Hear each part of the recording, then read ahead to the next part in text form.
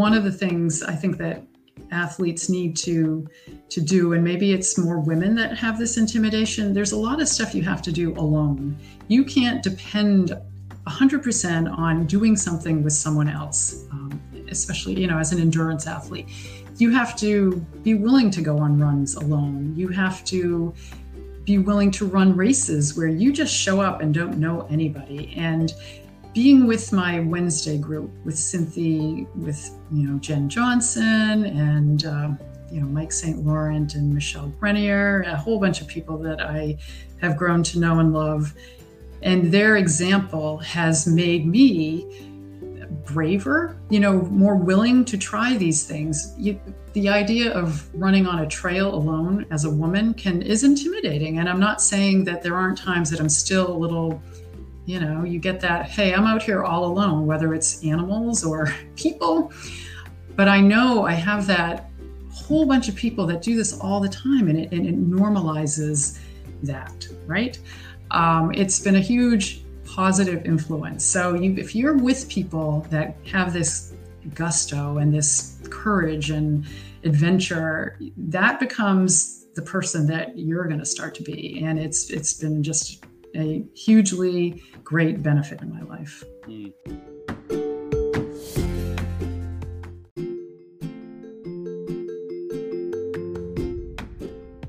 Hey there, podcast listener. If this is your first time here, welcome to the Eat Half, Walk Double podcast, coming to you from the Ascend Human Performance Coaching Studios here in beautiful Stratford, New Hampshire, US of A.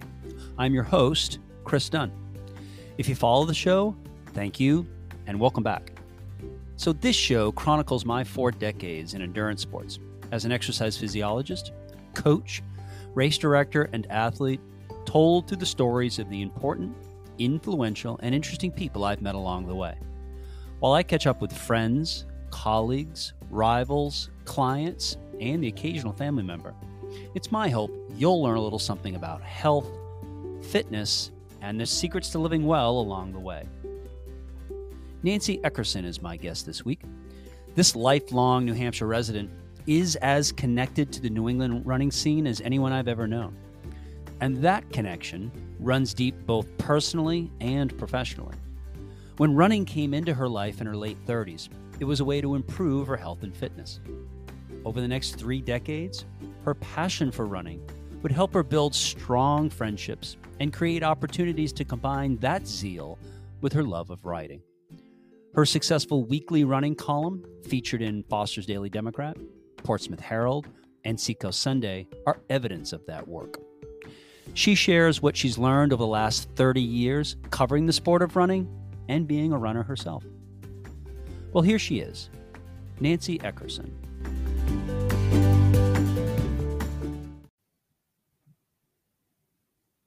Nancy, welcome to the show. Hey, Chris, thanks for having me. It's nice to see you. It's nice to see you too.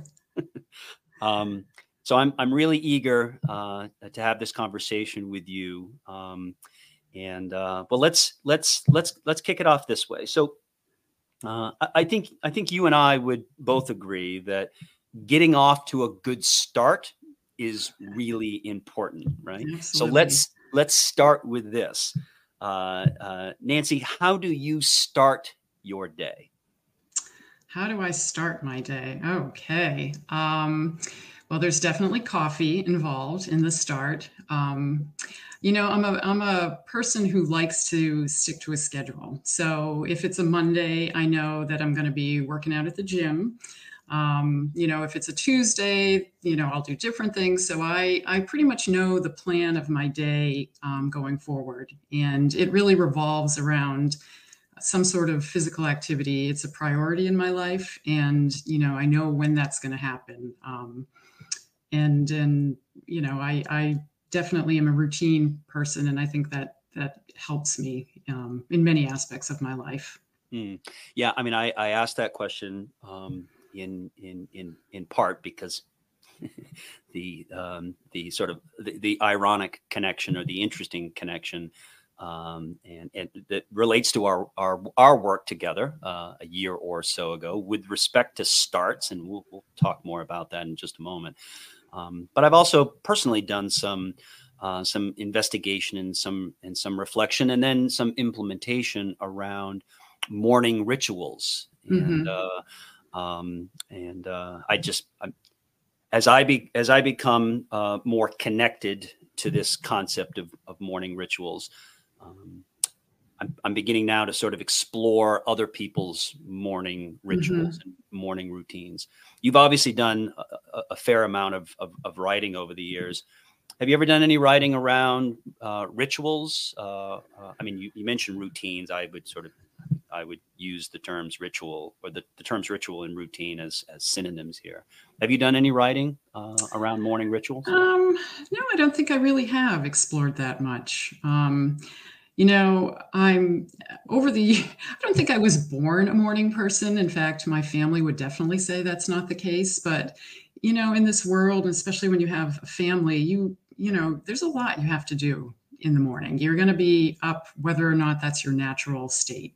And I think, when I'm a later in life athlete, and that's something I know we're going to talk about. And I was, have definitely found that morning is the time I'm best at, doing whatever I'm going to do for the day. Get out there, do it first, and then it's a great way to start the day, and it's also, you can't avoid it. It's you put it off, and it may not get done. I like to have quiet time in the morning. I like to be the first one up. Which was a huge challenge when the kids were little, because you know how they are. But now that we are empty nesters, my husband Dan and I, and that quiet time where I can just sit and just enjoy the morning, whatever it is, whatever the weather is, just being happy that I'm here, and there's another day to look forward to. So, I'm sure you would agree that that those first few minutes and hours of our day oftentimes help to set the trajectory of our day, right? That sometimes our first thoughts of the day will help to determine how the day will unfold. Absolutely. Right. I think that that those first few minutes and hours are great opportunities to create the kind of day that that you enjoy, and that and that you look forward to, and that bring value in meaning and purpose to your life. We're gonna talk more about you as author, but let me ask just a quick follow-up question as it relates to morning and writing in this case.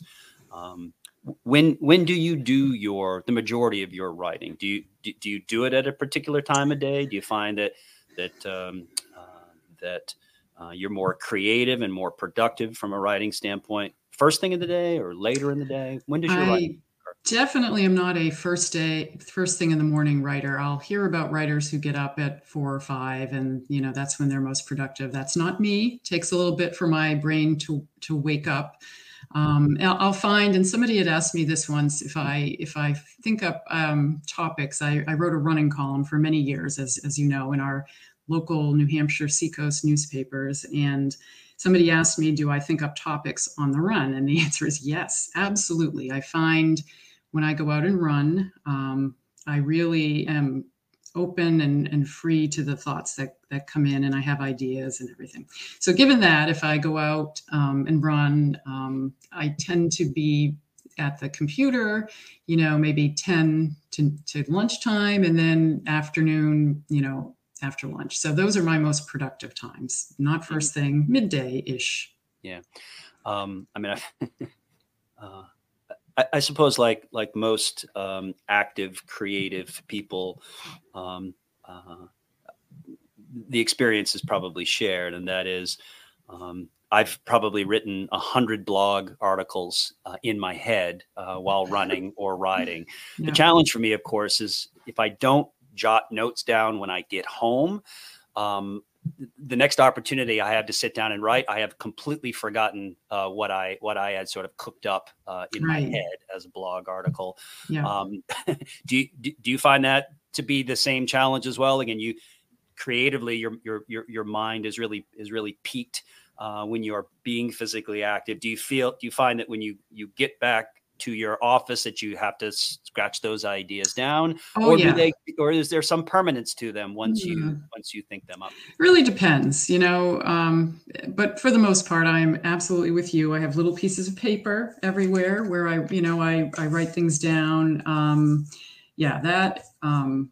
Sometimes it's not even just an idea. I'd find the occasion where a really awesome sentence would come, and I wanted to make sure I didn't lose that structure and the wording, because there's no guarantee you're going to remember exactly that in the future. So yeah, I'm definitely making sure I'm taking notes, and I'm a big list maker in general. So yeah, that is part of the creative process. I agree.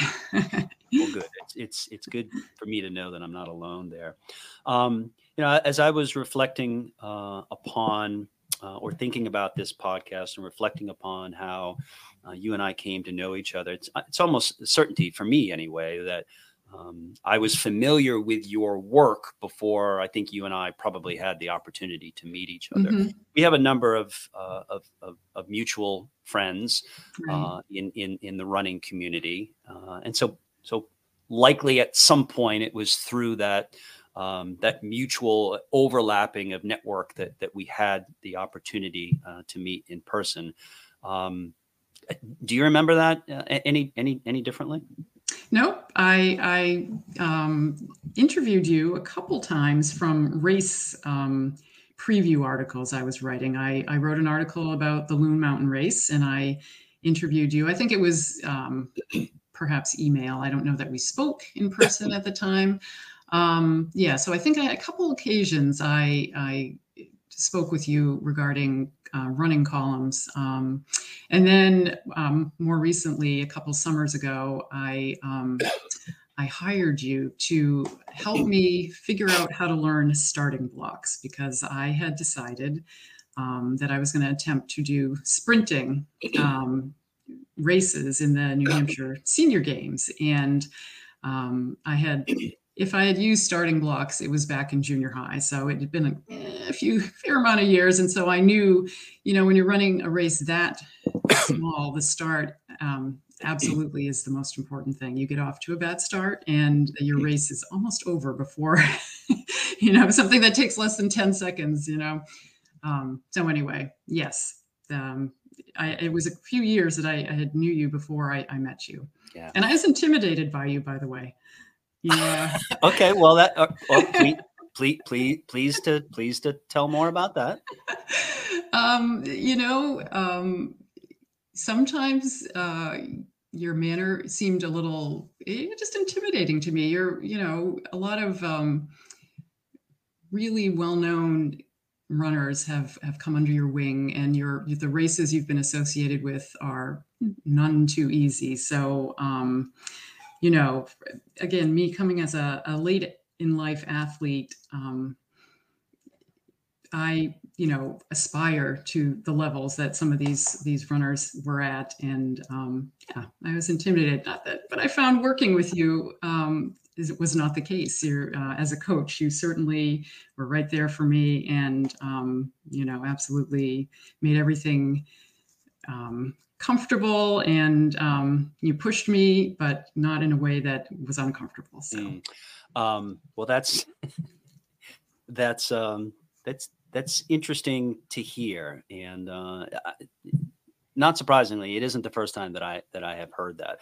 I certainly don't intentionally put off an air of intimidation. That's not my style. But of course, as you know, oftentimes how we are perceived by others before they get an opportunity to meet us has a lot to do with mannerisms and or the other people that we are associated with and right. connected to, right? And so people make assumptions and determinations about who we are, not because of their personal interaction with us, but more of our public persona. Right. Exactly. Yeah. Yep. So that's always important an important insight.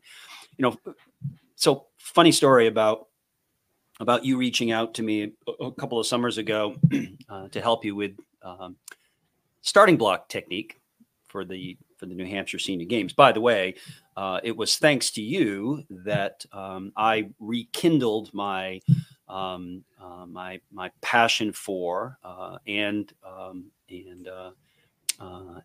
was reconnected to the sport of javelin after working with you a few summers ago. I probably was aware of the New Hampshire Senior Games, but it wasn't in my consciousness until you and I had the opportunity again to work together as coach and athlete, and you directed me to the New Hampshire Senior Games website, where lo and behold, I found out that they do have javelin as a competition, and so I picked that up. I think the next summer, and I have you to thank for that. You were my inspiration to getting back into that. And in fact, while I did not compete in the javelin this summer, I actually did compete in the golf tournament, the New Hampshire Senior Games golf tournament at the Beaver Meadow Golf Course in Concord, New Hampshire, earlier this summer, and it was a really cool experience.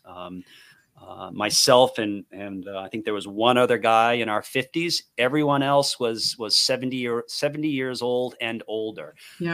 So it was really kind of cool, and I stuck around for the whole thing. I was there early. I stayed for the luncheon and the award ceremony after, and it was a super cool experience. Again, I would not have had the opportunity to do those things if not for you. And so thank you. You're welcome. I think, I had heard about the Senior Games, which for people that don't know, it's age 50 and above. And every state has a competition, and then there are national games. And to be honest, there's some misconceptions, right? And even when I was in my early 50s, I was like, well, I'm not going to do the Senior Games, as if, I'm not going to be with those older people. And then once I finally did it, I was blown away by the talent, the enthusiasm, the incredible zest for people getting everything they can out of their lives at older ages. And it really will change your view on what it can be to be an older athlete. I mean, there are people, like you mentioned, there's field games, and there's a woman from Vermont, and I'm offhand, I don't know her name, who pole vaults and high jumps and long jumps and does sprints in her 80s, and she's phenomenal. Florence, something I'd have to look it up. Flo, I know her as Flo. Yeah, so I think it's important in society. We are a culture that aging isn't always looked upon fondly, right? To put it mildly. And as athletes, we go through changes in life. But you can get with the right bunch of people with the attitude that I'm going to get whatever I can out of myself at whatever age I'm at. And it's so encouraging and just a very optimistic view. So it's cool that you decided you wanted to be a part of it too. And I didn't compete this year. I was getting over an injury, but next year I'm entering a whole new decade of my life. And so we shall see. I think next year I'll be approaching, see what I can do next year. And the National Senior Games is every other year. So the National Games were not held this year. No, they were held this year. They were held in Pittsburgh this year. Next year will be a qualifying year for the National Senior Games the following year. I believe that's how it works, right? You qualify in the off years of the National Games. I had actually qualified for the National Games in Pittsburgh in the javelin last year. But my wife and I took a trip to Europe instead. So I missed, which was an absolutely perfect trade-off. And I don't regret that at all, but I do look forward to getting back into the javelin next year with the idea of attempting to qualify for wherever the National Games are the year before. Here's the funny story. So you reached out to me and asked if I would be willing to coach you in starting block technique. for the 50-meter dash. And, as an exercise physiologist, and a professional human performance coach, I pride myself in the ability to be able to coach just anything, actually, even if I don't have firsthand direct knowledge in it. Now, I was a field athlete in high school. I threw the javelin in high school. I wasn't a track athlete. I certainly wasn't a sprinter in high school. And at that time, when you asked me, I had not coached an athlete in starting block technique. However, again, as an exercise physiologist, I can break down any sport. And so therefore I feel confident that I can coach it. And so, I don't know, it was maybe a few days after you had reached out to me, and I was visiting my parents, and I happened to mention to my dad that I had a new client, and he said, well, what does she do? And I explained to him what our work together was going to entail. And he looked at me and he said, you don't know anything about starting block technique. And I said, well, I don't know a whole lot about it right now. I said, by the time Nancy and I get together, I'm going to be a darn near an expert on starting block technique. And with support and encouragement, and sort of a progressive approach to this, I said, I'm 100% confident that I can help her. And so I had no idea, Chris. Right. Well, the other thing too is, and I'm sure you can appreciate this, is that you have to be confident, right? And so I was confident in my ability to coach it, even if I didn't have decades of experience in doing it, either personally or professionally.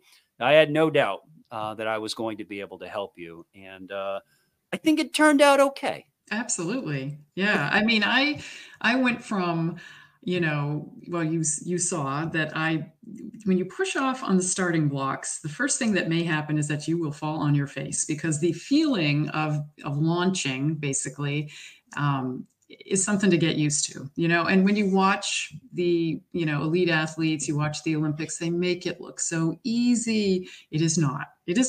And, I needed to be able to get what I could out of it in the short period of time. I think I hired you in July, and the games were in August. So I had an amount of time to practice, but really not what I need to do, and going forward, if I decide that I'm going to continue with that, I mean, you really need to have your own set of starting blocks, and you need to put it as part of your practice year round, right? But you got me from not having a clue of what to do to working through the different ways to start a 3-point stance, and then the starting blocks, figuring out, which leg is your lead leg, how far apart do you put the blocks, what angle is what you need to do, and use them, and I did, and I ran the 50 and the 100-meter races for a couple different senior games, and both of them I qualified. You qualify either by time or by place, and I placed second and third in for all of the races and qualified for nationals. So there were people that don't use the starting blocks. It's not required. But absolutely. And if I was to improve on my times, that has to be something that's crucial to your start. Just watching a recent meet on TV, the whole thing is, oh, well, did he get a good start or not? Or did she, right? If you're in a really short race, like the 100-meter, it's everything. So I knew that was a building block that I needed. And you got me past the I'm going to fall on my face stage to being able to do it. And I had borrowed a set of starting blocks from University of New Hampshire, which was very kind. And that's where I practiced most of the time. And you would meet me at the track there. And yeah, I could do it. And, I think really key for me in your coaching was the use of video, because I'm a very visual person. And when you could say to me, well, you need to have, this is the position you're in, you need to straighten your back or whatever it was. And you could show me and then, try this, do it again, look, and I could see the improvement, and then, every week we'd meet and in the off, when I wasn't with you, I would record myself and then I could look at it and see, what am I doing right? Is my arm swing correct? There's all of these little things that in any sport, but when you're learning, what am I doing wrong? What am I ignoring? When it's been so long since I had actually done any track, which was only one season way back in junior high. So you got me able to line up there with these people and I know what I'm doing, setting up these starting blocks, and then go ahead and do it. So it was a blast. It was a blast. Well, it was fun to watch your development just in that short time that we had the opportunity to work together. Again, I'm pleased that it all worked out the way that it did. Again, in a short time that we had an opportunity to interact. Nancy, for the listener who doesn't know you, why don't you take a moment and introduce yourself? Okay, I'm Nancy Eckerson. I am a lifelong New Hampshire resident. I grew up in the southern part of the state and now live in the Seacoast area. Married, stepdaughter, son. My husband and I are now empty nesters. And I have had a number of different careers in my life. I went to school for computer science and worked in the software industry for many years, programming and as a project manager. And always had this passion for writing in English. And it was always kind of on the back burner for me. It never... for many reasons, but I ended up leaving the software industry when my son was young and decided, well, what am I waiting for? So I pursued my love of writing. I joined writing groups. Joined writing groups, went to writing conferences, and just really decided I'm going to put myself into this and see how far I can go.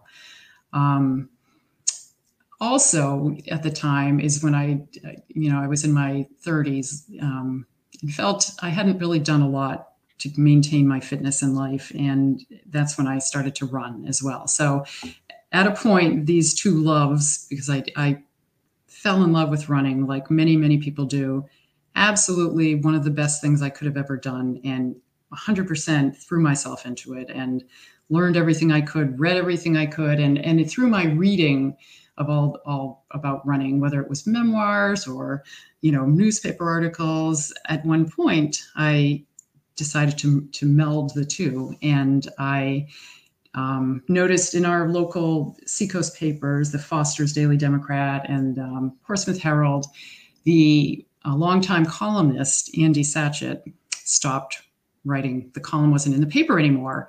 And I remember it was my favorite thing I did back in the day when we would get papers delivered. And it was like, ooh, it's a Sunday. I could read Andy's column and, learn what's going on in the local race community. And it just wasn't there. And so I, contacted the editor and said, hey, I could write a running column. Not that I'd ever written a running column or a newspaper column in my life. And, I had to really be persistent. And he got back to me and said, hey, just send us three columns and, we'll see. And so then it's like, be careful what you ask for. And I went ahead and wrote what I thought might be 3 interesting columns. And lo and behold, they said, sure, come on board. So that was in 2011. And I wrote a weekly running column for them for over 7 years.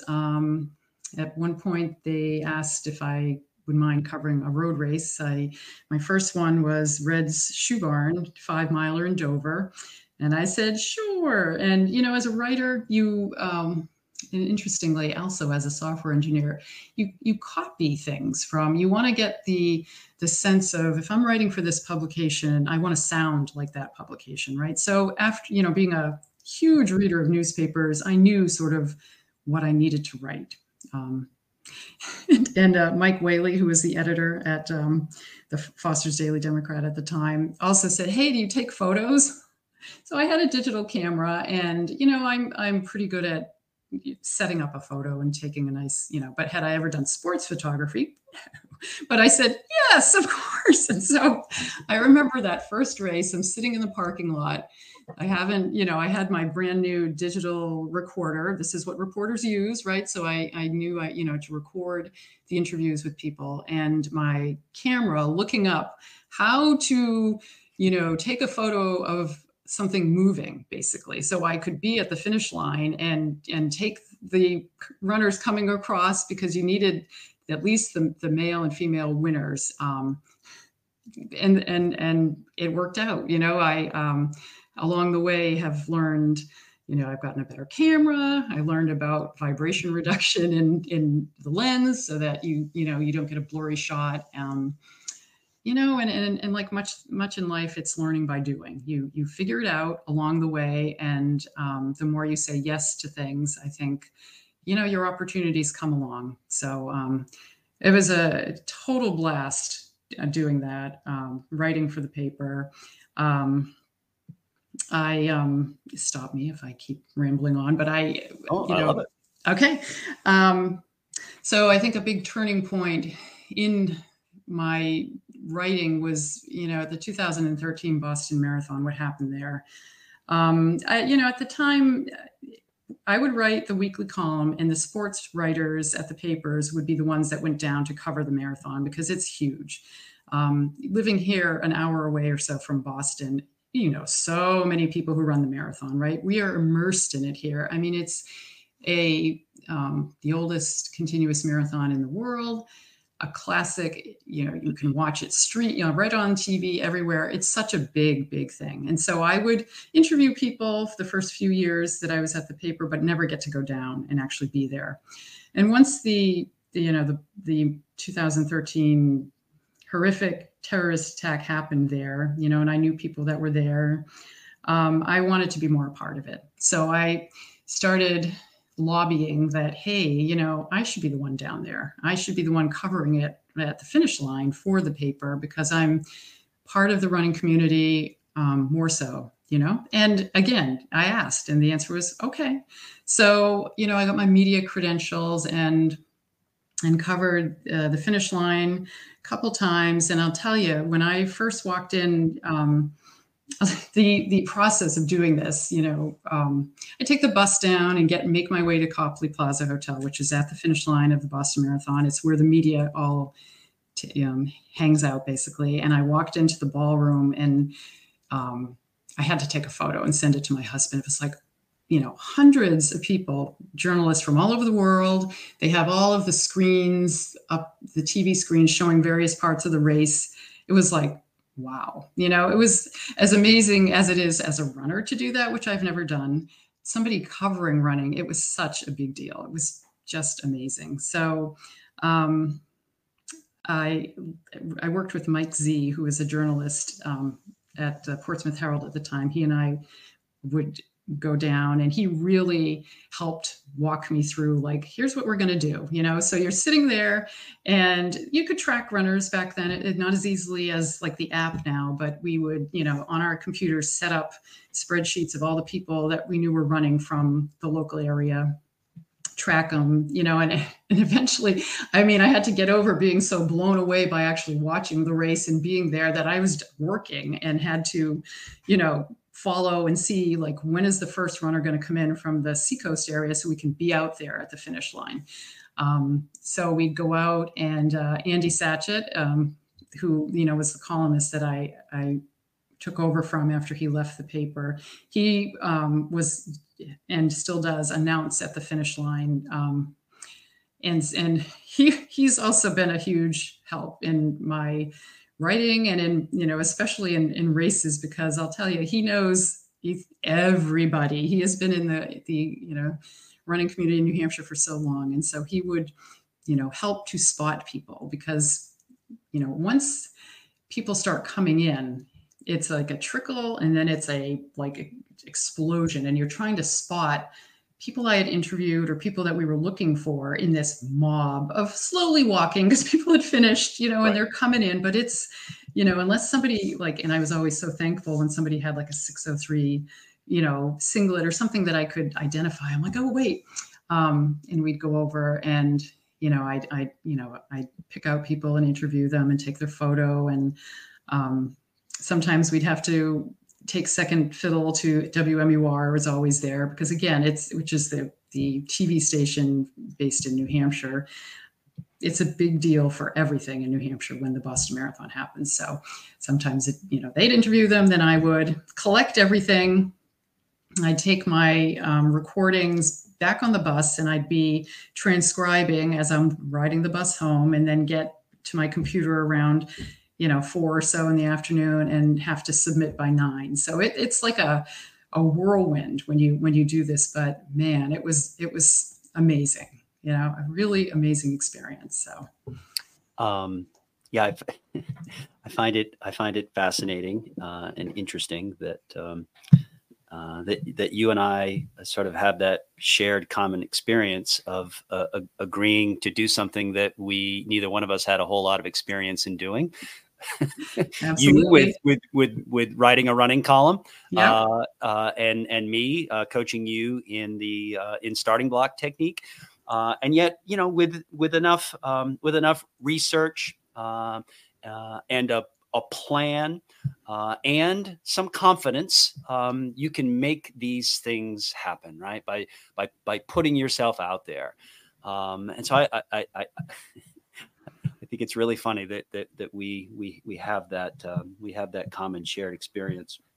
But I want to talk a little bit more about you as storyteller, Mm-hmm. and the stories that you help to tell.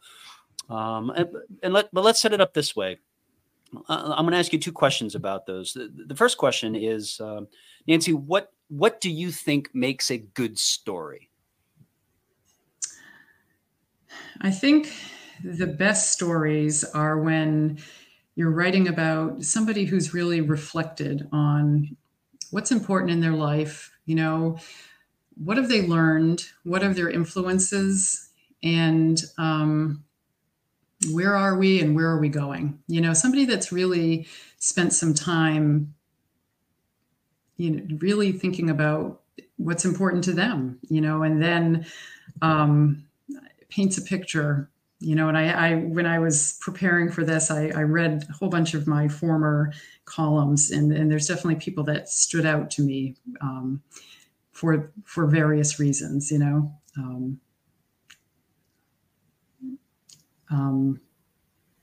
you want me to talk about the different people in the stories, or what would you like? Yeah, please. Yeah, please. Okay. What are some of the more memorable stories that you have been able to share and tell?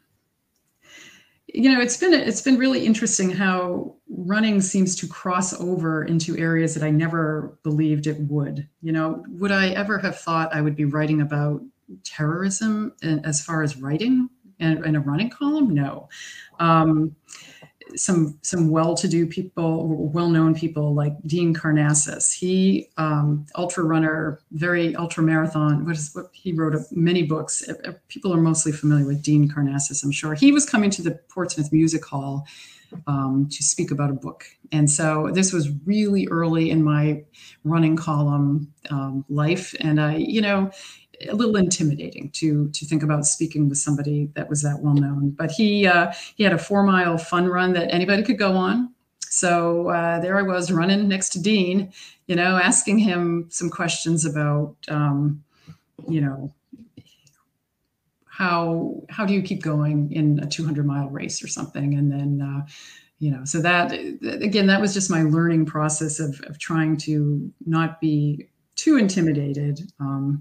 But from people in the local community, I found out stories, and I think that it's interesting how many people discovered hidden talents later in life. I have a neighbor, Kathy Northrup, who didn't know she was a phenomenal runner. She went out running one day in her 30s and was like, this is kind of fun. And long story short, she ended up coming in 6th in the Boston Marathon for women in 1985. Somebody who went from, I didn't know I could run, to being every year when the media gets a book about the history of the Boston Marathon, they post lists of the top 10 every year. And I told her, forever, you're going to be in that because you came in, top 10 in women, which is really amazing.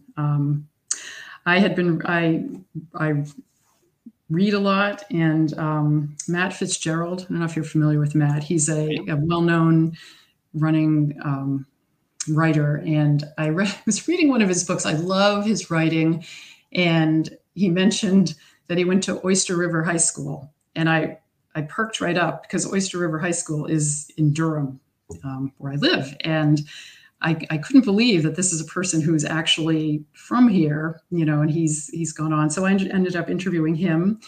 He lives in California now, and he told me, I was waiting for somebody to figure out that that there's a connection here. So that was really awesome. Randy Pierce is a really memorable person I've written about. He went to UNH. He lost his vision in his 20s. And he is a phenomenal runner, regardless of any disability. He is a really great runner, very talented, and has the most inspiring outlook on life. He just was dealt some very difficult changes and managed to not let him slow him down, literally and figuratively, in life. So I wrote about him because we had local runners who were his running guides as he ran the marathon, and very memorable person. Brandon Newbold, who is a mountain runner. Absolutely fascinating story about growing up in Alaska, and I felt very transported to his world. And he's also a musician, and just that combination, so the good, I'm trying to what's the bringing all of these people that really stand out together. Again, it's hidden talents and really thinking about what they've done in life and where they're going next.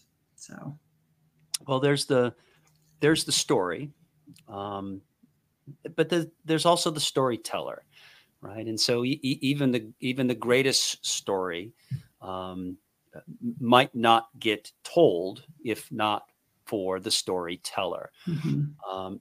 Nancy, what do you think makes a good storyteller? Well, I think a storyteller has to do a ton of research. You have to really know your subject, and that means you listen to what they say, but you also follow up and do the background. I made it a point that, if somebody said that they did this in a race, I made sure that I confirmed that they did that in the race, for example, that everything I was told was accurate. So that's one thing. I'd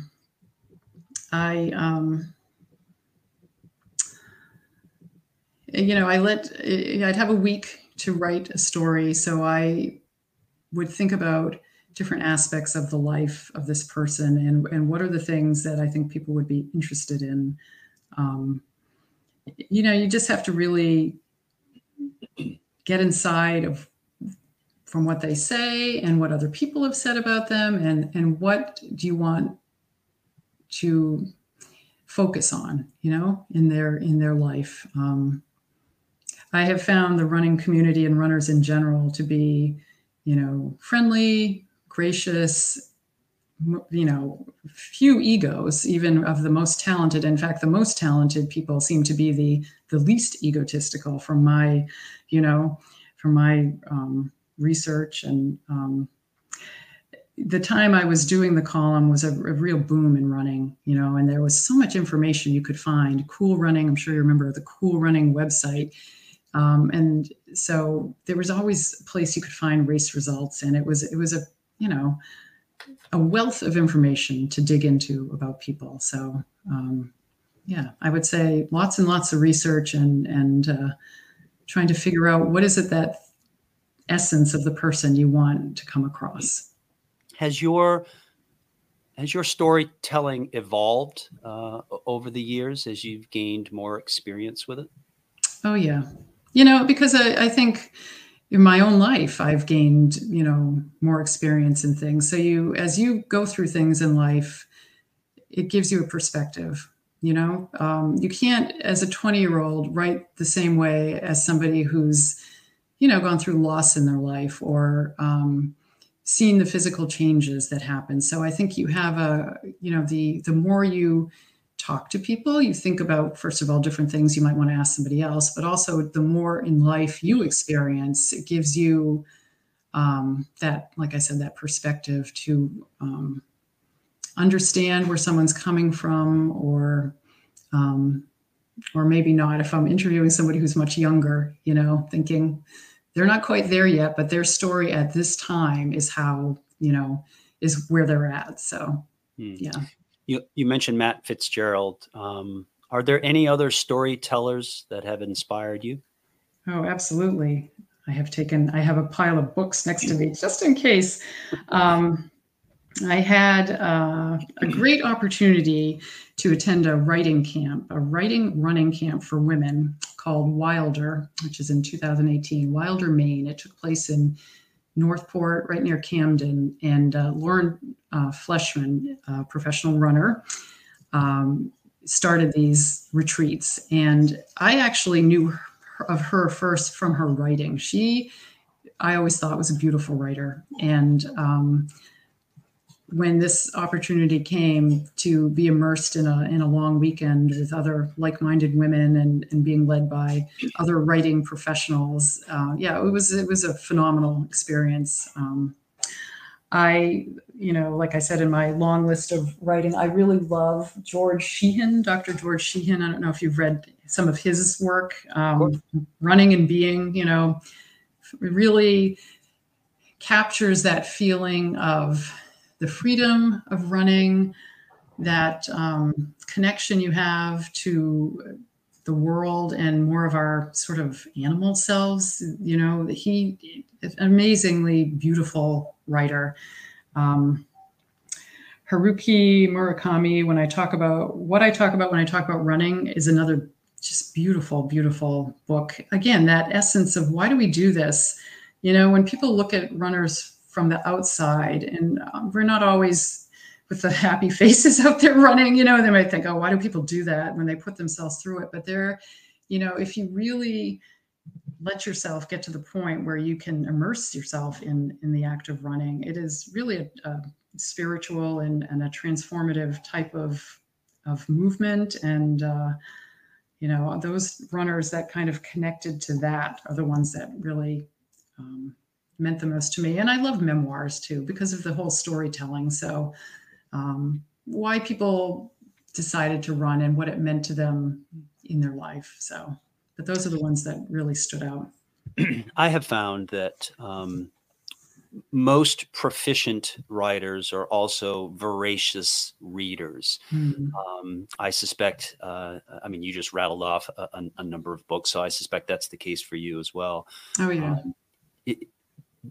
Is there a book that you are reading now, or books that you're reading now? I just finished a novel, but running-related books. The last one I read was Lauren Fleshman's put out a memoir called Good for a Girl, and really recommend that. Women runners out there, and also just parents of young girls, to understand, what things might the girls have pressures about that young boys don't. The different ways that women are treated in sports. It was really eye-opening, and I thought that was excellent. You mentioned that you were intimidated by me years ago. Indeed. Writing is intimidating for a lot of people, and yet I suspect that there are. You mentioned this idea of hidden talents.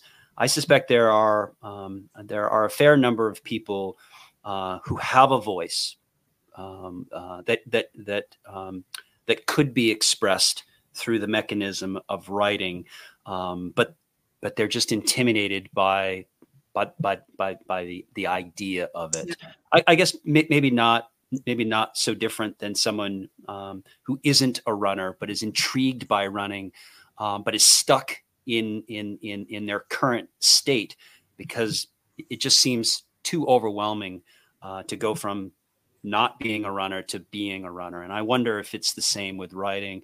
Do you have any insights or recommendations for people who may be interested in writing, whether it's something as simple as starting a blog? How do you go, Nancy, from not being a writer to being a writer? And do you feel like that writing is something that is accessible to many people or to most people? I absolutely. Everybody has a point of view and experiences in life, right? I think the first thing that people need to understand is it won't be perfect at first, and that's okay. If you're looking to write something and that's it, that's the process is much different. And just get started, put it down, and understand that you'll be editing all the time. The more you can just put something on paper and not expect it to be perfect, the more your writing will progress. You know, I'm a pretty private person, and I enjoyed writing about other people. But when I wrote columns that were very personal, it was almost agonizing for me to think that people would be reading these things about me. So I understand that. But the more that we get our vulnerabilities out there and talk about them, those are the columns that I would hear the most about. People really relate to hearing about your struggles and your the things in life that are challenges, and how you, or even the joys that you want to write about. So I would say, just open up either a Word document or something, and have an idea, and just start and see how it goes. I highly recommend, again, writing groups, because you'll get to hear and be with people that understand that it can be a difficult process, but you just keep going. I think that's great advice for sure. Well, let's talk specifically about one piece of your writing. I'm gonna take you back to July of 2014. As I was reviewing some of your work during the time that you were writing for Foster's Daily Democrat and the Portsmouth Herald, one article that you wrote really it piqued my interest because I think that my audience would have a particular interest in this topic, and more specifically, a particular interest in your reflections in the decade that has followed the writing of this article. So, July of 2014, you wrote an article titled "What I've Learned as a Masters Runner." Okay. For clarification, in July of 2014, you were in your early 40s? Yes. 2014, I actually, yes. Yep. Early 40s. Early 40s, yeah. Right? And this article, again, to your point about finding it easier to write about other people than to write. Actually, 50. I think I turned 50. Anyway, go ahead. I would have to do the math. 10 years ago, you were in your early 50s. Yes. Yes. Okay. Yeah, in my 50, I was 50 10 years ago. Yes. Okay. Very good. So this, and you started running in your early 30s. So this piece of writing was a reflection of your running in your 40s, right? Okay. As a master's runner. I mean, generally, we would categorize masters runners as runners or athletes that are 40 years of age and older. Correct? Right. Correct. So this article then was a reflection upon that decade. of running and being a runner in your 40s. And again, you talked about how for you it was always easier to write about other people than it was to write about yourself. Well, this article was actually about you. I'm sure I was uncomfortable writing it, but it was really well written. And so what I want to do, Nancy, let's talk about your reflections at that point, and then let's talk about how and whether or not any of those things have changed in the decade that has followed since you wrote that article. So I pulled some bullet points out of this article. Again, these were the lessons that you had learned as at that time a 50-year-old athlete who had been running for the past decade or so, running through your 40s. The first thing that you noted as a lesson that you learned is that you can get faster and stronger as a masters runner. Nancy, as much as you can recall, what did you mean by that at that time? It means, especially if you started later as an athlete, that you can improve, that there's this, general feeling that people slow down. Well, you slow down relative to your 20-year-old self, but if you have just started the sport, you have a long growth period that you can improve upon. And in some ways, there are advantages to starting later because you haven't had the decades of perhaps breaking down things in your body that might have happened. So yeah, there's, from a running and weightlifting point of view, which I didn't start until a decade later, but you absolutely can build your strength, you can learn your technique, and you can get faster. So absolutely. And in the decade that has followed since you wrote that article, have you found that that lesson to have been durable in the last decade? I would say what happened, I kind of reached a peak as far as my speed went in the events that I would run in, maybe when I was about 50. And then I have, some biomechanical challenges, the way that my body is built. I have sort of an inward rotation of both my femur and my tibias. So once I kind of learned the best way to work with that, it's helped. But I think as far as the speed on longer distances, I haven't been able to improve on that.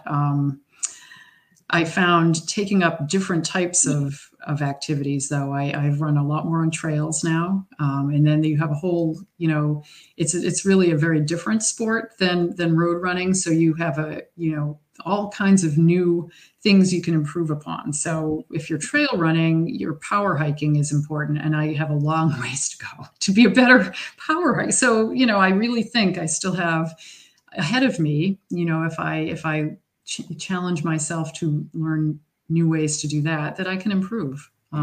Obviously going to the very short distances and on the track, that's a new way to get your PR. So, and then adding in other important aspects like weight training, which I had neglected. It's been very important. I mean, I feel like that, that oftentimes as we're learning and growing in a new sport or activity, early on the performance becomes the driver, the inspiration.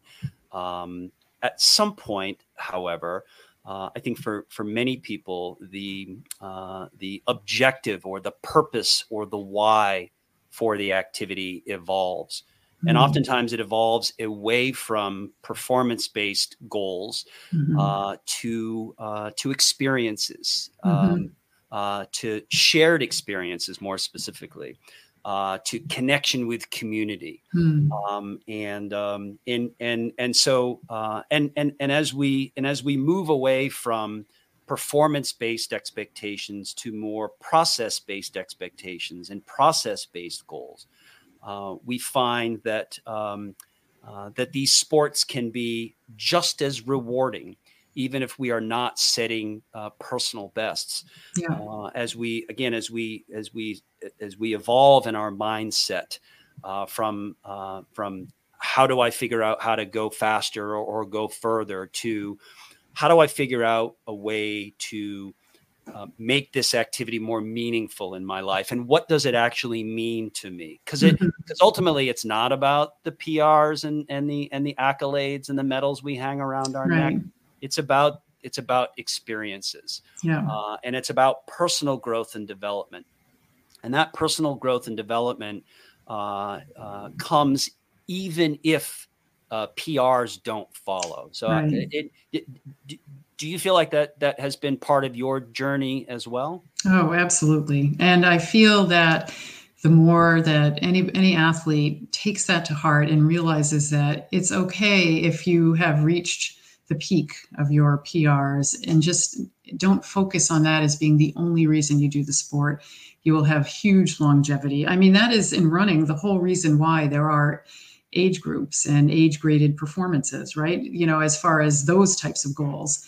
But, when I look back on races that I'm most proud of, the ones I'm most proud of are the ones where I felt that I was mentally in it the whole time, and it's difficult to do that I felt that I put everything I could into it. And whether the result was a PR or not wasn't as important as knowing that, for example, there was this half marathon I ran in my 40s that I felt every single mile I was in it. And that was a huge win for me. I never got to any point where I was like, oh my God, I'm tired, I don't want to do this. That I was like, okay, the whole time. So that kind of a goal, that can be your goal forever, right? You can always mentally be in it. Absolutely. So, and then the looking at like, okay, so I've done these things. What are the other things out there in the world for me to try as far as like new experiences and how you can use your fitness and, to test out things. So, yeah, good. Absolutely. Great segue to the second lesson you learned in 2014. And that is you can try anything, any race, any kind of training. What did you mean at that time? That you don't have to self-limit your what you're going to pursue. There's this freedom of being an adult, I think, where who's in charge? We're in charge, right? We're the ones who get to decide, how we want this chapter of our life to go. And so I, tried all kinds of things. I mean, I tried from the mile race, all the way up to the marathon. I've run on the track, I run on the roads, trails. I did some triathlons, right? You should leave, no matter what your view of yourself was as a young person, as an adult, you pave the way. And it's, there's so much out there that we should not put ourselves into like this one, I'm only a, whatever that is. Cause you never know. I think oftentimes people are hesitant to not be good at something. We love the beginner's mindset. We love the wonder and excitement of doing something new. But there's also some fear and trepidation associated with fumbling through something new. When we become experienced and proficient at something, that feels good too. Like people, I think oftentimes people tend to do the things that they're most experienced in because they have more self-confidence as it relates to that activity. I think there has to be a conscious attempt at putting ourselves in uncomfortable situations, particularly as it relates to proficiency, to doing new things. Oh, yeah. In the decade that has followed, Would you say that lesson has changed at all for you about putting yourself out there and trying new things? I don't think so. I would say it definitely is well beyond running. I try, I think your world can be as big as you want it to be, right? And you can decide that, I'm gonna attempt this thing. For example, I did some cross-country skiing way back in high school, just part of gym. We had an awesome gym program where we could actually cross-country ski during the period, which was phenomenal. And I hadn't touched them since, high school. And my husband, Dan, would, take his skis out behind where we live. We connect to a lot of conservation land, and, he would just take his skis out and just have a blast. And I was like, well, why am I not trying this? I need to try this, right? So I can downhill ski, which is another sport I learned as an adult, and thought, well, how hard can this be? So bought some skis, and the Nordic skis that have edges on them, so that you have a safety net when it comes to going down hills. At least I can, do the, a wedge to know how to stop and everything. But yeah, it's taking up things that it's learning, and I think in that particular sport, I've been doing it for a couple winters. I think I may take some lessons. I think I could be more efficient if somebody showed me how to do this. So that's something as an adult I have always looked at, whether it was learning to downhill ski, many, many lessons. When I was doing triathlons, a neighbor and I had a coach help us with our swimming technique, because swimming is so technique focused, right? Always a good idea to have, some people to help you. And to not worry about being a beginner. I think there's so much fun that you can have flailing around for a time at something, and I absolutely think, you need to pursue these things your whole life. You also said a decade ago that and this one struck a particular chord with me. You said it's a good idea to stretch and strength train. Tell me about where you were at that time in terms of that activity. Yeah, so 2014. Let's see. I probably maybe just had joined a gym. I belong to a gym in Portsmouth called Gain Strength and Conditioning, and it is amazing what I have learned. As a runner, you think you can, that your legs are strong, right? I think a lot of people think, oh, I don't need to, maybe I need to do something with my upper body, but my legs are strong. Well, if you have somebody evaluate your strength, you may find that is not the case. And this is exactly, the owner there, Justin Miner, when you join, he'll go through a series, like a 45-minute evaluation. And I found I had some huge lacking strength in my hamstrings. And, I didn't really know how to do a proper squat. I mean, just a lot of the basic stuff that if you were a high school or a college athlete, you would have learned. This would have been part of your training. But as an adult, I did not know any of this. So it has been, unbelievable, remarkably how I've learned. I think about, and when I went to UNH, I took an anatomy class just so I'd have a clue of how my body worked. That was an elective. I just thought, I have a body. I should probably know how it works, right? Well, what I think you learn from strength, from weight training, is to feel how your body works. That if you're doing say a ring row, that you can feel your back shoulder blades come in. All of this body consciousness I was clueless about until I started, training in weights. And so I feel like it helps to bulletproof your body. If you're doing a sport where you may fall, and I know people, especially as they get older, get afraid of falling. Don't, if you strength train, it's going to help mitigate being injured. I fall as a trail runner, of course, and skiing and all the things like that. My strength training absolutely has helped me to not be seriously injured, right? Yeah, I go up a hill running now. I can feel the strength in my hamstrings. I feel, how my body's working. It is an amazing discovery to have as an adult, that it makes a big difference in your life. Yeah. Again, sort of fast forward to today, you've now been practicing, have been incorporating strength work for the better part of the last 10 years. Do you feel any differently about strength training now with a decade of experience than you did back then, just as a beginner? I feel it is the most important thing I've added to my life. In the last decade, my parents have passed away, my in-laws have passed away, so there's been loss. And when you see your parents aging and the types of things they go through, you look at yourself and say, is there something I can do differently?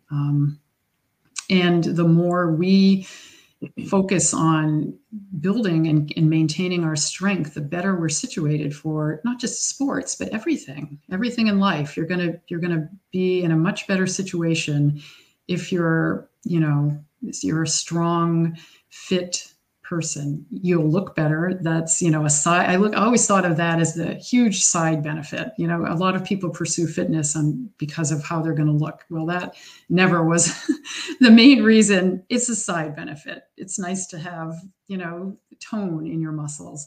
The big benefit is that you're going to be able to keep doing the sports you love and hopefully be able to withstand different things that are going to happen as you age. So, I look at strength and training as a must, and it is not something that has to take a lot of time. It's consistency that has been the biggest thing. So a couple, 2 hours a week, and then I do a little something every day, stretching, and that's it. And it has made a phenomenal difference in my life. Yeah. And I think at some point as we get older, the strength training takes on additional importance outside of just our athletic pursuits. As you know, we do tend to lose skeletal muscle as a consequence of aging. That age-related loss of skeletal muscle oftentimes can result in alterations, limitations in our functional ability, our ability to carry out just everyday activities of daily life. I mean, just again, outside of our sporting interests. There's no question that strength training can tend to offset the loss of skeletal muscle as we age. It may be difficult for us to add a lot of muscle mass as we get older for hormonal reasons, principally. But for sure, what strength training can do is help to offset the loss of skeletal muscle as we age. And I always would tell my folks that there's a direct correlation between muscle mass and strength. As you lose muscle, you lose strength. And if you lose enough strength, particularly in your lower body, and I appreciate you mentioning the importance of lower body strength work for endurance athletes. Yeah. If we get to a point at which we lose enough strength in our lower body, it can make something like getting up off the floor very difficult to near impossible. At some point for older folks, when they lose the ability to get themselves up off the floor, if heaven forbid they find themselves on the floor, they may lose the ability to live independently. Right. Now, this was always my pitch when I was espousing the benefits of strength training to older populations, particularly older clinical populations, cardiac and pulmonary rehab. And I found that always struck a chord with them. Because the fear of losing independence is a real fear for aging adults. Ideally, in an ideal situation, we live independently throughout the entirety of our life. But you and I both know that is not that's not the reality for many older adults. That at some point, they lose the ability to live independently. And I'm suggesting Right. there is a direct correlation between strength that is gained and defined and refined through strength training, and the ability to live independently. So again, this conversation is about endurance athletes and runners. I think it extends well beyond that. As we get north of 40. Right. There is stuff within our control that we can do, and it is not inevitable. So, why wouldn't you? Right. Yeah. I remember, early on in the strength training when I went to open a jar of something and found I could, because your grip is a big indication, right, of your strength. And then, so that's what kind of my, I just keep that in whenever I have a jar, that as long as I'm still able to keep doing it, I know I'm doing the right things. And, it's a good point. And I'll pick up on one more thing before we move on to your fourth lesson that you learned. And that is the aesthetic benefits of strength training. I have these conversations with my own clients all the time, that in my experience, both personally and professionally, both strength training and endurance activities have real physical and physiologic benefit. There's no question about that. But I have found that consistency with strength work results in more dramatic physical changes to our bodies. And even if the aesthetic point of it isn't the driving force, when we begin to see physical changes in the mirror as a result of our consistency with strength training, I find that it becomes much easier to lean into that activity. Right. As runners, I don't think it's as obvious, the physical changes that we make. There's no question that running results in some very profound physiologic changes. Those changes aren't necessarily visible when we get out of the shower and look in the mirror. Right. You got to check your blood pressure and, those types of things, which are show you that your cardiac fitness is there because of your running. But yeah, when you work out in strength training, you physically don't have that. I don't know what to say. Your muscles remain more tight, and you are it's a different look for sure. Yeah. And again, I think that can create additional inspiration as a result to an activity, strength training, that I still find that it's difficult for endurance athletes, runners particularly, to do consistently. So I think you're a wonderful advocate, and your experience results in being a wonderful advocate. 10 years ago, you also reflected upon this lesson, and you said, I find this interesting, and I agree with you. You said, never make a decision on whether or not to run within the first 15 minutes after you wake up. What was it about your personal experience at that time that led you to that really important and profound lesson? I think a lot of it had to do with probably having a lot of sleep issues in that decade. Those, as you mentioned, the hormonal changes, especially women go through, there's a whole period of life where it's so hard to sleep. First, you can't sleep because you have little kids. Then you can't sleep because you're, heading towards menopause. So you may wake up and just feel blah, right? And that is, you should not automatically rule it out. I don't remember a single run that I ever said I was sorry I did. Barring any kind of injury or anything like that. But if you don't feel like you're going to run, don't automatically rule it out, because once you get going, you will feel better. And after, you're guaranteed to be happy you did it. So I stand by that. Yeah. Okay. All right. So that was my follow-up question. Has that lesson changed at all in the last 10 years? And what I'm hearing is no. No, it really hasn't. I just have to take into account, as every runner does, you have to be able to overlook some amount of discomfort to be a runner, because at times it's very uncomfortable. So it is making that decision that, am I just a little uncomfortable, but it's not really an injury? You don't want to be ignoring things that, and I have done this too. This is through lessons learned. running through things that I shouldn't have, right? So if it's just I'm feeling a little off because I didn't get enough sleep, that's different than I'm actually sick, or I'm a little sore because maybe I did too much one day, is different from I pulled something. So as long as you're making those decisions that way, again, remember, almost 100% of the time, you'll be so happy you did it. So. Yeah, and I think it also comes down to allowing yourself some grace. If you do wake up and upon reflection make the determination that today should be a non-active day because you need a little bit of extra recovery, I think that it's important to allow yourself that as well. By not executing on a planned activity, it should not infer failure in any way, shape, or form.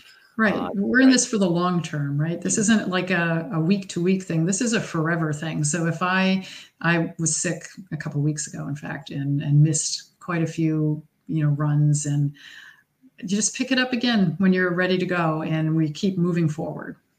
Yeah, I think that's a great lesson. Well, you obviously are a lifelong learner, and you have a particular fondness for learning. I want to finish this with talking about some things that you've learned beyond running. Okay. I just your vast experience as an endurance athlete and as a writer, I think you have a lot of really interesting things to share. Let's start with this. You recently had some genetic testing done, again, as part of being a lifelong learner. You pursued a deeper understanding of self from a physiologic standpoint. Right. Nancy, tell us about that. Right. I did an ancestry test with traits. So what that does is it gives you your family type, your background, which was interesting enough. My brother had done it a few years ago, and the technology gets better and better. So you learn more about where your ancestors are from, and, just from maybe where some of your pursuits really stem from. But the traits part, okay, so I always thought that I had some good sprinting ability. And, one of the reasons I decided to do those sprints at the New Hampshire Senior Games really stems back from my days at track. And even before that in Nashua, where they'd have these field games and 50-yard dash, and I always did really well. So I thought, okay, I definitely have some sprinting ability. Well, guess what? The genetics don't show that. One of the tests shows whether or not you have a collection of what's known as the sprinter genes. I do not. What came through is that it said that I have an elite level endurance genes. So meaning, I am really primed to be an endurance athlete. I was absolutely shocked that I did not turn out to have this sprinter's gene. And it's kind of made me think, so if I'm looking at track, maybe it is really longer distances that I should really think about pursuing. Maybe I haven't trained appropriately to really find out what my potential is. That is part of what's come up. Also, the other thing that's a side thing of this is that if I'm out on a run and I'm feeling tired, this little voice will go, yeah, but you've got this endurance genetics. And so it helps to keep me going. So what do you think of that in your background and as a coach, and then your understanding of this? Yeah, it's a fascinating topic, this idea of genetic potential. For me, I think the expression of genetic potential comes down to two things. It comes down to opportunity and experience. I remember learning about this when I was a grad student at Wake Forest University, and we talked about Eric Heiden, the famous Olympic speed skater. As it turns out, Eric Heiden, who would go on to win, a slew of Olympic gold medals, one of the most decorated male U.S. Olympians of all time, particularly a speed skater. As it turns out, where Eric Heiden grew up, he grew up in a location that had an outdoor skating rink, speed skating rink. Mm-hmm. And I'm sure you can appreciate that outdoor speed skating rinks are not like as common as a baseball field. Right. But as it turns out, there was one that was close to where he grew up, and so he became connected to the sport as a youth. Well, it almost certainly, in order to excel at the Olympic level, there has to be a genetic predisposition to be able to perform in that particular sport. And undoubtedly, Eric Heiden had that genetic potential. But it never would have been expressed if not for the opportunity that presented itself with regard to growing up near an outdoor skating rink. Right. And then the experience, right? Eric Heiden didn't come to speed skating as a 40 or 50-year-old. He started speed skating as a youth. And that collective of opportunity and experience in the presence of genetic potential, now I'm talking elite level genetic potential, resulted in nearly unmatched human performance. Now, of course, not all of us have the genetic potential to be Olympic athletes, but we all have both opportunity and the opportunity to gain experience.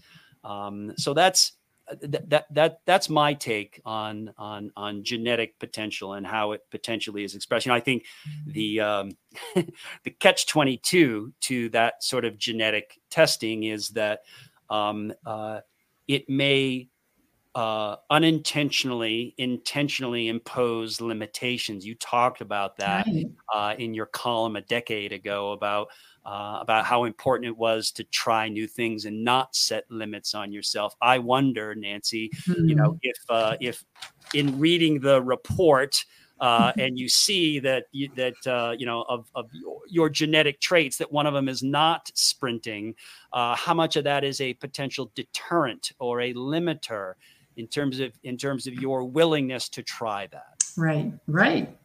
I mean, the reason, I started thinking about the running in the senior games, a running group that I belong to at UNH, at Wednesdays at noon, we get together. I've been a part of it for at least 10 years, and we run lots and lots of intervals. So when I look at my times running these intervals, they were, and I'd compare them to the race times, I saw that, if I just concentrated on just doing that and not doing, 10 of them, wonder how fast I could be. So yes, I totally understand, and I obviously have some amount of speed, even if it isn't the sprinter gene. So I will keep that in mind, that I do not let it limit myself and thank my 10 year ago column that I should really, follow my own writing, right? I think you absolutely should. I think you were spot on back then. And all of those lessons that you reflected upon at that time, I think absolutely ring true. Yeah. So these are some of the other things that that you mentioned that you've learned over the years, and the things that are important to you. You said, and I think this probably gets to your Wednesday track group. You said find your people. Right. You also, as a side to that, you said that you were lucky to have an adventurous husband and friends. What does there's the expression that your tribe is your vibe. Mm-hmm. Nancy, who is your tribe? Right. And the tribe can change over the years too, or can be added to. When I first started running, it was really a group of women in the neighborhood who were mostly in my same age and also sort of beginning running, and started with them and had just so much fun and great adventures. And then I had interviewed for one of my running columns, Cynthia Kunlasa, who is a local, well-known endurance athlete. And she's kind of mentioned, hey, you should come and run with us at this Wednesday track group that she started, which is a bunch of people that either have worked at UNH or in the area. She kind of collects people. If you meet Cynthia, you'll eventually be invited to this group, I'm sure. But what I've learned from, and also obviously my husband, who is a adventurous, athletic person. So we're always off doing stuff together, which is wonderful. I know there are couples that don't have that person right there that says, hey, yeah, let's go for a bike ride or let's run together or whatever. We ski together a lot. My particular tribe at UNH has helped me grow by looking at what possibilities are out there. One of the things I think that athletes need to do, and maybe it's more women that have this intimidation, there's a lot of stuff you have to do alone. You can't depend 100% on doing something with someone else, especially, as an endurance athlete. You have to be willing to go on runs alone. You have to be willing to run races where you just show up and don't know anybody. And being with my Wednesday group with Cynthia, with, Jen Johnson and, Mike St. Laurent and Michelle Grenier, a whole bunch of people that I have grown to know and love. And their example has made me braver, more willing to try these things. The idea of running on a trail alone as a woman is intimidating. And I'm not saying that there aren't times that I'm still a little, you get that, hey, I'm out here all alone, whether it's animals or people. But I know I have that whole bunch of people that do this all the time, and it normalizes that, right? It's been a huge positive influence. So if you're with people that have this gusto and this courage and adventure, that becomes the person that you're going to start to be. And it's been just a hugely great benefit in my life. It's through those groups that oftentimes we find our inspiration, our purpose and direction by modeling their example. Right. And great follow-up to something else that you've said, and that's that not to let fear keep you from trying. So if it's not a fear of trying, then what's the inspiration? What's the draw to trying something new? If it isn't based on fear, then what is it based on? Well, I think when I think about that, I think that even if there is fear, there will be fear, you do it anyway. The reason to try new things is we have one life, and why wouldn't you try to experience something new? Don't put the limits on yourself, because there is a first time for everybody doing anything. So you need to understand that you can get through it, even if it's scary at first. I learned to ski as an adult back when the skis were still pretty long and not as easy to maneuver as the new ones. And, you just keep trying and not being too afraid that you're going to fall, or that, you're not going to be perfect. As we've talked about, you're not, if you're learning something new. It's going to add to your life, and it may take you places that you would not have gone otherwise. You also say that it's important, and one of the things that you've learned is to hang out with people both younger and older than yourself. Right. Why is that important?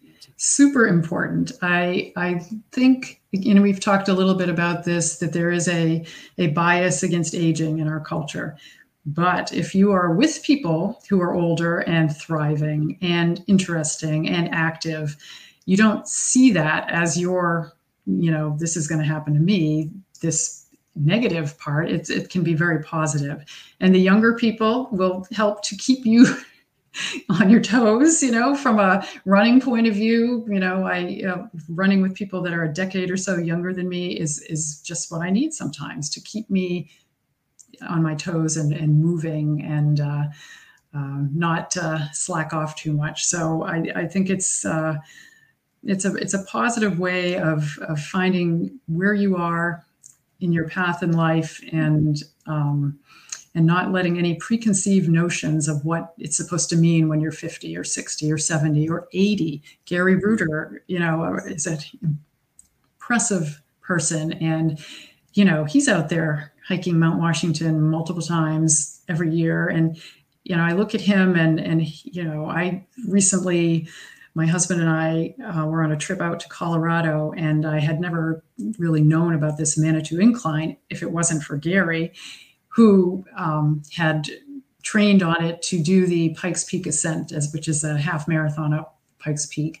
So we did that hike, and he was my inspiration. And so I think it's important that you have these people that are older doing interesting things, and right, and the younger ones to keep you on your toes.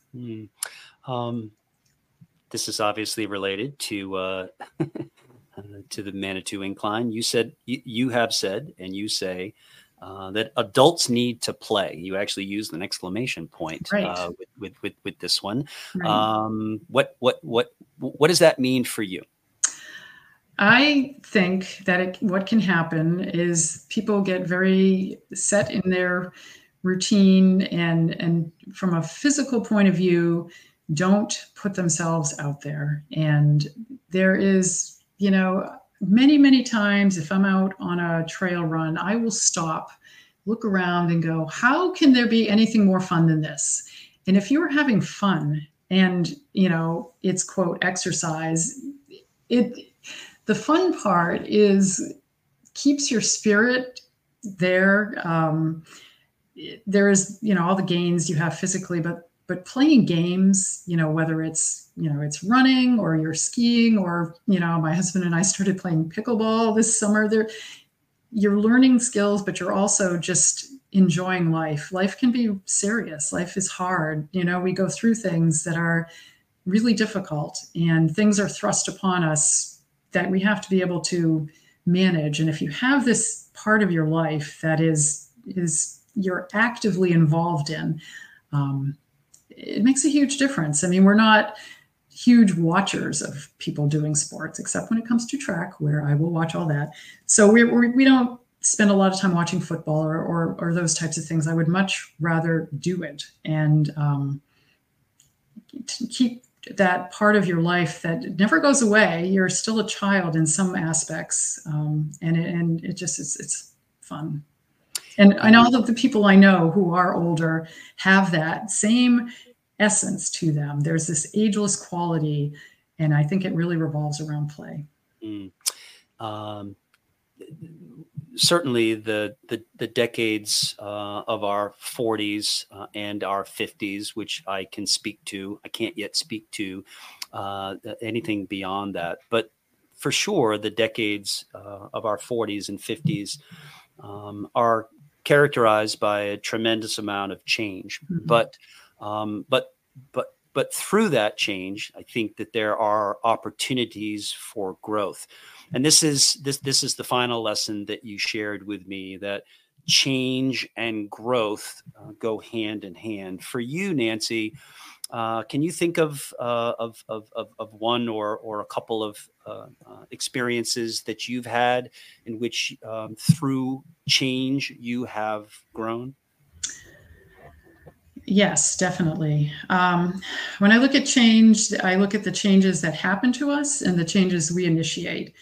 And, change is difficult. And it's whether we are accepting a new role, to try out a new job or whatever, or something happens to us, it can be really uncomfortable, right?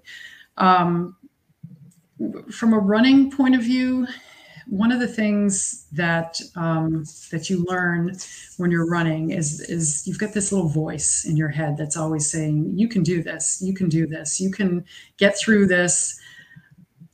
That allows you to be able to get through things that are more difficult. I think, when the pandemic happened, it was a worldwide adapting to a change, right? We all had to figure out, how do we go forward?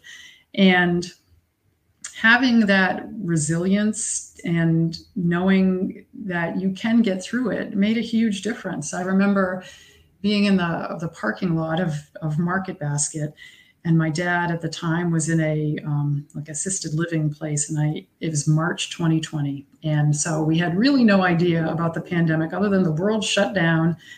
I couldn't go visit him. He needed groceries. So I would sort the groceries between my family's and his, and I was wiping everything down with the Clorox because that's what we did back then. March, it's freezing. And I remember thinking, I can't do this. I just can't do this.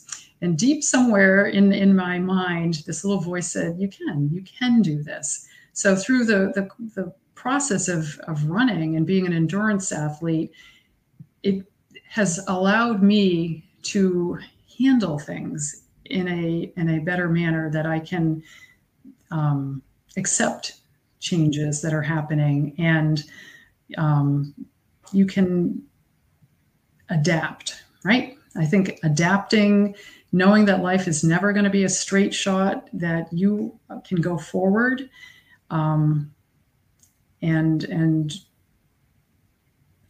just keep moving ahead. What do you suspect that change without growth looks like or results in? It looks like people fighting against something. There's a lot of, what I see. If you can't accept a change, then it's a lot of anger, this resistance, and anger, and it's not healthy. There is no way you can go through life in one manner, because you're not in charge of everything. There's all kinds of factors that come into our lives, and developing a mindset where you know that you're going to have to adapt rather than just fight. It leads to a much happier life. We have just this one life, right? So you need to figure out your way through it, and accept and adapt to things thrown your way that you otherwise wouldn't have chosen. For the listener who feels connected with these lessons and many of the other things that you've talked about, how do they follow your current work? Well, I have really gone to a very different side of writing currently. You can follow me on a website or on social media called Seacoast Moms, which is a group of women who write about parenting, and I am taking it from the empty nest kind of time of life. So writing about, as a parent and strategies for older kids and that kind of thing. So currently, that would be the best way to follow me. And I will link that website in the show notes. Thank you. Nancy, this has been a wonderful conversation. It was everything that I expected that it would be. And I thank you so much for joining me on the show. Just great speaking with you. Thanks a lot, Chris.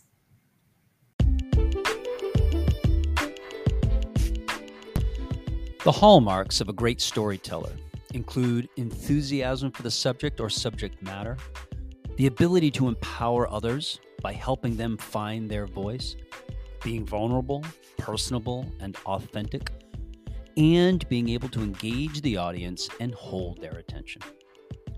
All of these come through in her writing. You owe it to yourself to give her work a read. Once again, you've been listening to the Eat Half, Walk Double podcast. If you enjoyed what you heard, please circle back to the homepage and click the follow or subscribe button to stay up to date with all the new content. And of course, if you really enjoyed the show, please consider sharing it with your friends. I'll be posting some supporting media on my X and Threads account at Chris J. Dunn and the show's Facebook page at Eat Half, Walk Double. So make sure to check it out. And lastly, remember, the secret to living well and longer is to eat half, walk double, laugh triple, and love without measure. Until next time.